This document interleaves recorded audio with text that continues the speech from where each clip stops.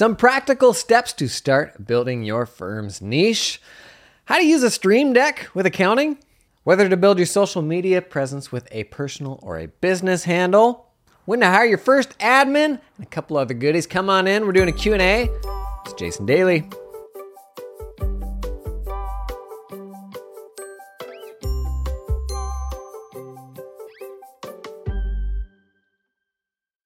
Okay, niche stuff. Nathan Sosa, I think this conversation happened in the YouTube comments, but referenced that he has a background in IT. And I was like, have you explored like building the beginnings of a niche in some sort of IT domain?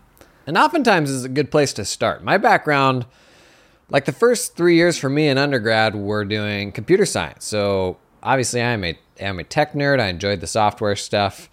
And if I were to build a firm for myself where like I wanted to manage all those client relationships, I would have done it around software, probably some specific domain within software, because I enjoyed that stuff. Like it was the stuff that I geeked with, and those were fun people to work with because we were like-minded. We were kind of nerding on the same things. But just to use this as a practical example, so say you went through school doing IT, how do you get started building a firm around a niche like that? I can tell you what I would do. IT's like, that's probably too high level. Ultimately, what you want to get to is within that domain, who are the people with very specific problems that you can solve? Like, are those, managed service providers for small business? I don't know. What other types of businesses are there within the IT domain? But honestly, I think the really smart thing to do is take a look at the industry conferences that your dream clients are going to. And you're going to learn a ton about those businesses and the problems that those people have. You're going to make really good connections. I think oftentimes we don't do this because this can sometimes be a hard thing to make an ROI calculation from. You think that you can't go and take and invest in this trip until you know exactly what the goal is, exactly who you need to come back with. When the reality is we waste years not developing a niche or working on the wrong niche. And the reason why that trip is worthwhile is you're going to accelerate your learning. Like within the context of like a 2 or 3 day conference, you're going to accelerate what you know about that domain by months, if not years. And if the best thing to come out of that conference is realizing, I don't want to work with these knuckleheads, or maybe the profile of these businesses isn't the sort of thing that I'm suited to support right now, man, that's gold. That is ROI. Think about the amount of time you could have wasted going down that path if it wasn't the right path. I don't know any better way than like any higher resolution way to make connections and learn about that stuff besides in-person conferences. So IT is the sort of thing where there's going to be enough conferences, you could probably do something local. Sit in those sessions, like learn. Even paying attention to like, what are the best attended sessions? Like, what are the problems these people are most interested in trying to solve? And no, they're not going to be accounting or tax. But I'll let you in on a secret. Like, a lot of the content I develop, a lot of the ways that like I try to put stuff out to help people, buddy, it's got absolutely nothing to do with accounting or tax. Like this conversation here, like, I guess it's connected to your accounting practice, but building a niche, there's some aspects of it that is like accounting firm specific, but not many. So there's a lot of ways that you can support these businesses beyond the scope of accounting and tax. I feel like accounting and tax is how you get them in the door, but then it becomes about everything else. And if you know everything else better than the person they're using now, which probably isn't a high bar, those folks will think that you're like one of one. Like you will have power to set your own prices. They will think that you can do that stuff fundamentally better than the person that they have just because you understand their needs. Now, you know enough to know that 80% of the time, the way that you're doing a tax return is going to be largely the same as it would be for any other industry. Not always the case, but most of the time that's going to be the case. The difference is they're going to feel like understood, like you are the accounting and tax person for X. And that puts you in like really rarefied air where you can find a very specific type of client, which makes finding any clients easier, but also charge top dollar because you like immediately just separated yourself from all the productized services of the world and like 99% of the other firms out there because you're specifically for what they do. And it's a bit of a misnomer that you need to build a firm, and then decide to niche down. I actually think you can do just fine building a firm from scratch into a niche. And oftentimes, this firm will grow faster than a generalist firm. I can tell you the profits will definitely grow faster.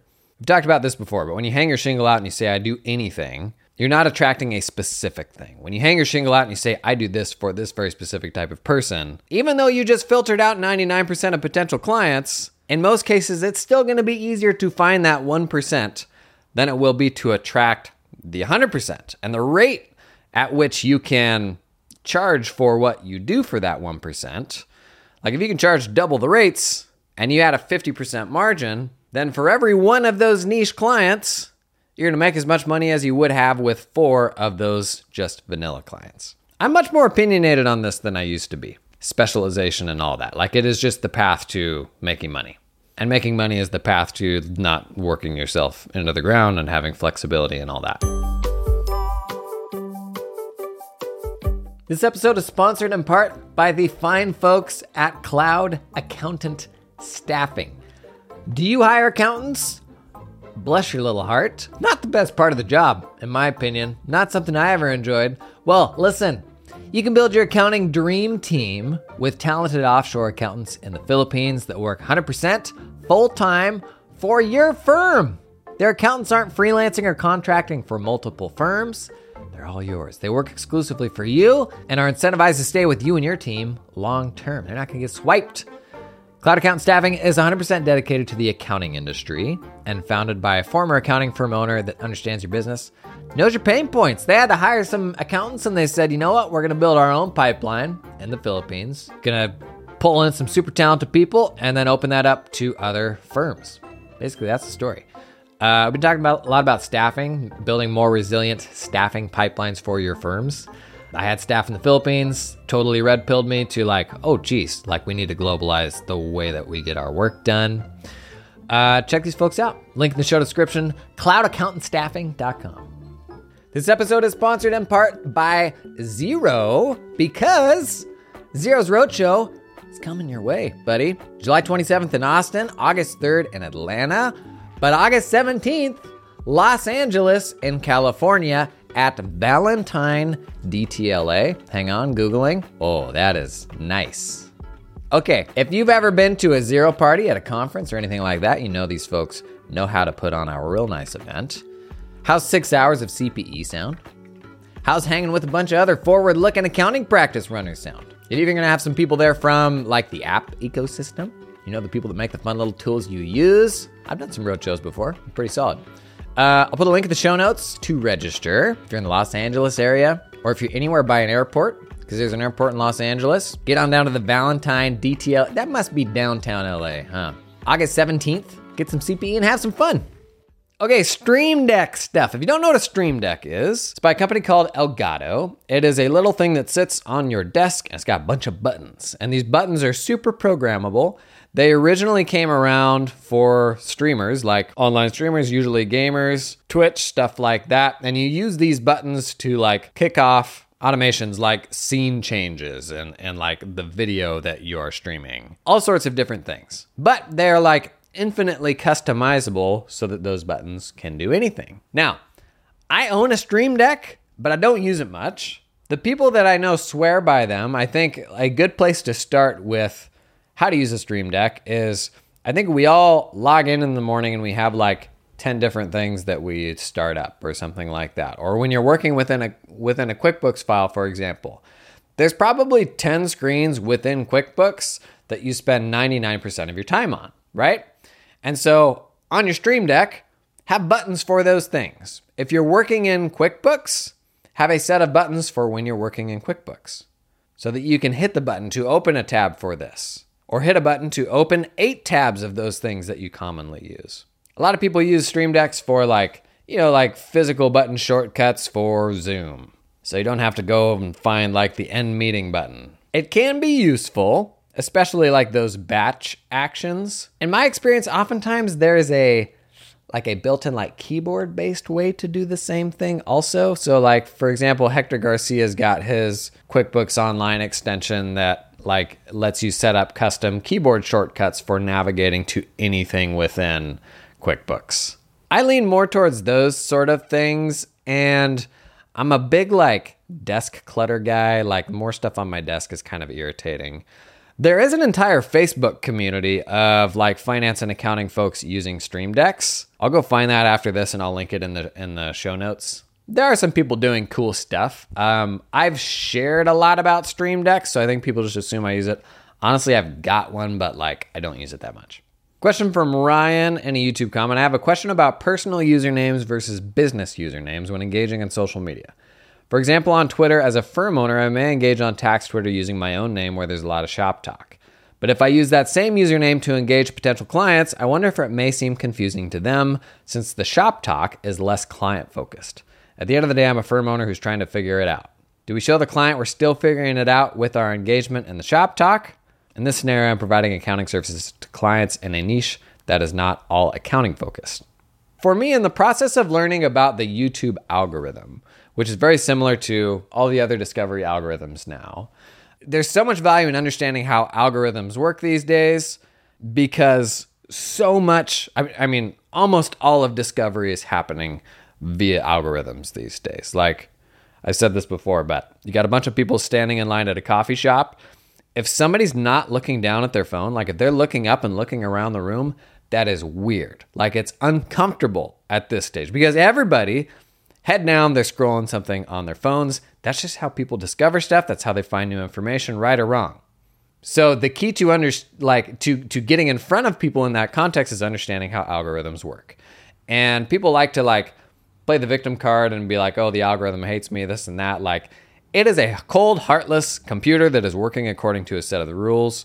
But the better you understand those rules, the greater the likelihood that like your stuff will get surfaced in front of people. Because if you're on Twitter or something like that and somebody tweets something or you tweet something, 90% of the people that follow you will never see that in their timeline. Like I think many of us have this kind of old, very basic kind of understanding of what these platforms used to be. It used to be a feed, like back in the day, Facebook was just a feed of chronologically all the stuff that the people that I follow post.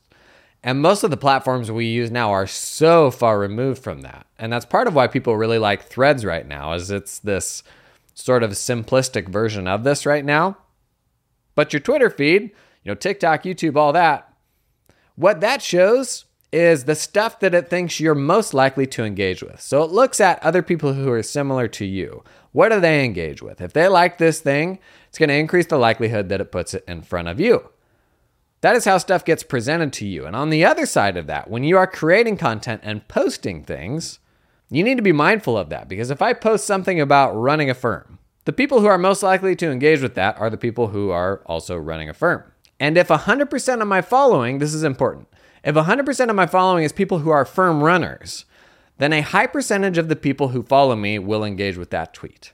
But if, for example, I haven't refined my online identity and it's a scattered kind of following, let's say for me, it's like no-code people and AI generalists and accountants.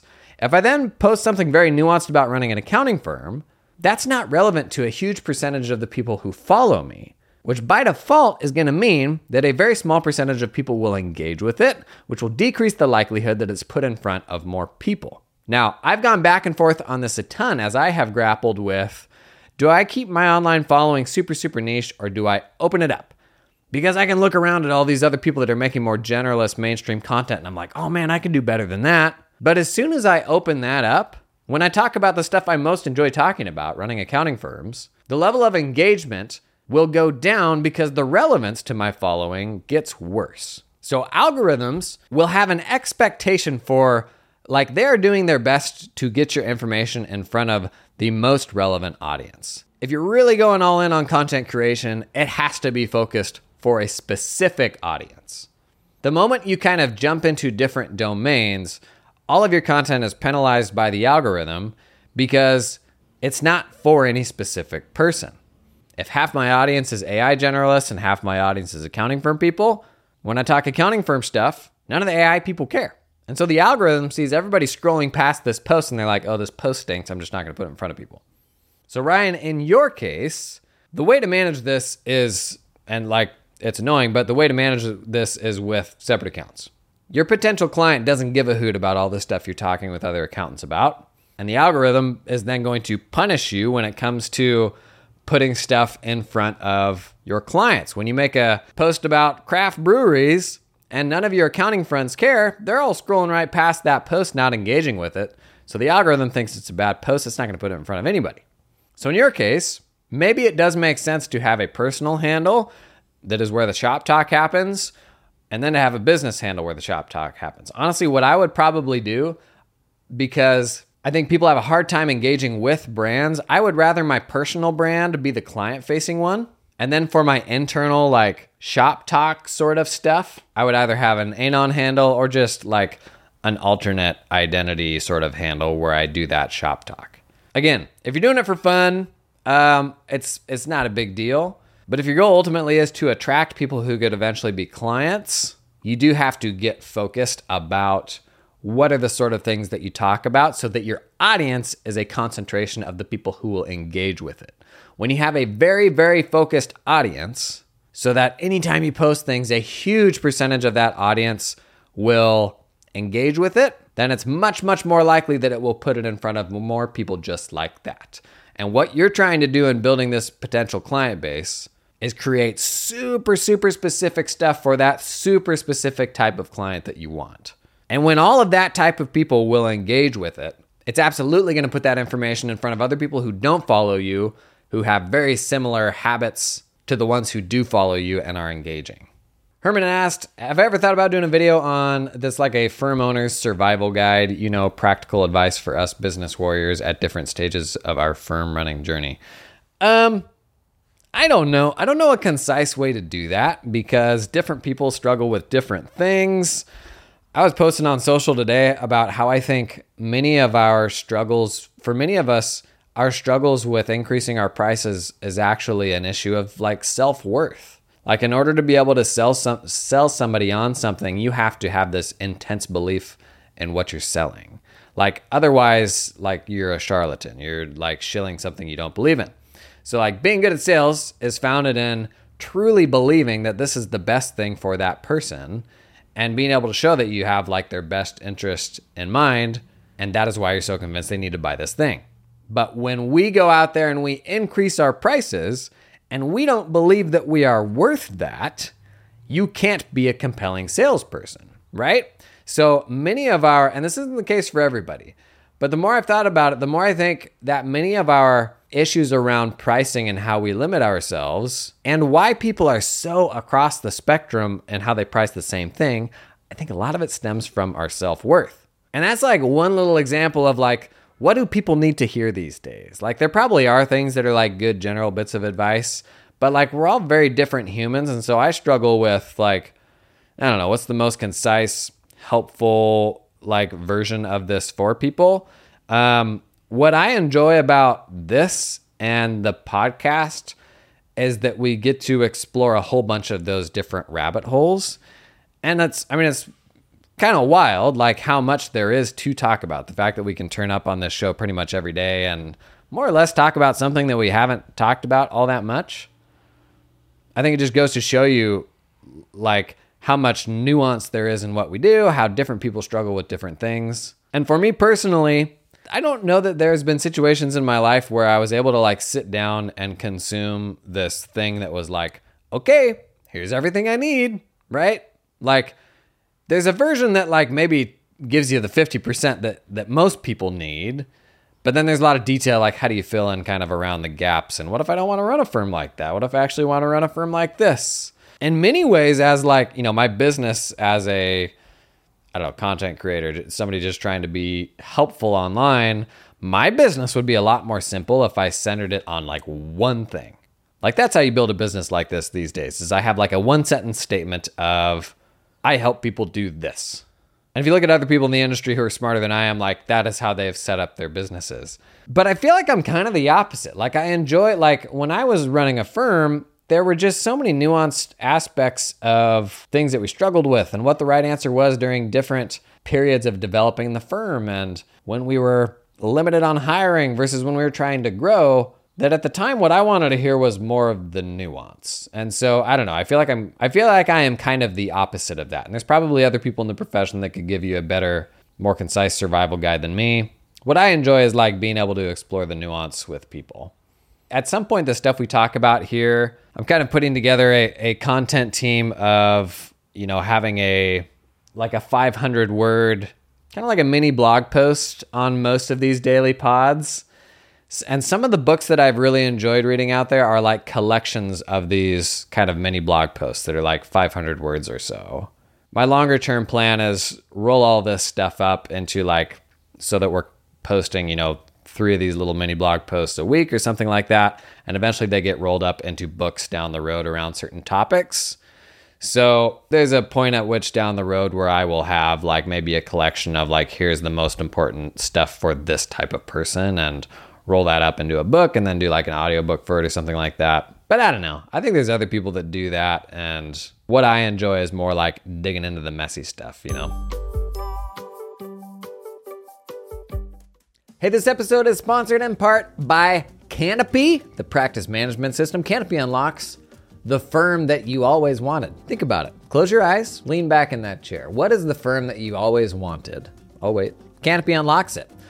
And they do this by unclunking accounting firms with an end-to-end solution that makes your tech stack feel a little less stacky because it's end-to-end. Putting our customers first with world-class user experience, support, education, and innovation rooted in customer feedback, working well anywhere and for any size or type of firm, wherever you are now and wherever you're going. Multiplying your efforts so your practice requires less proverbial midnight oil.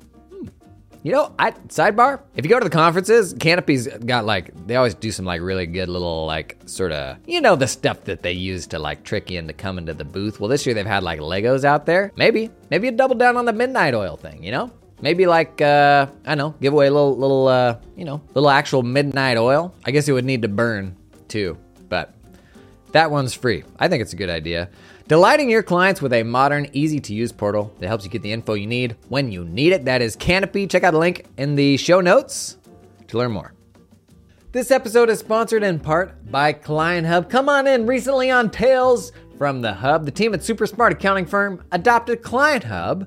And recently, I talked about the trade-offs of optimizing for the firm experience versus the client experience. You may have seen some discussion on that. Super Smart Accounting Firm, they were thinking along the same lines. What they ultimately decided, they needed an option that optimized the client experience, that exchange of information. They chose Client Hub because it was designed for an amazing client experience, and their clients love it. They love the mobile app. They love the intuitive interface. Even better, client communication is no longer scattered all around in siloed email inbox. It's all in one place. Everyone describes Client Hub as simple, intuitive, and efficient. Everyone. Ask anyone. That's what they say. That's the magic of Client Hub, and it transformed this firm. Buddy, this year they are raising prices because that client experience is off the charts, and everybody's tickled about it. They love it.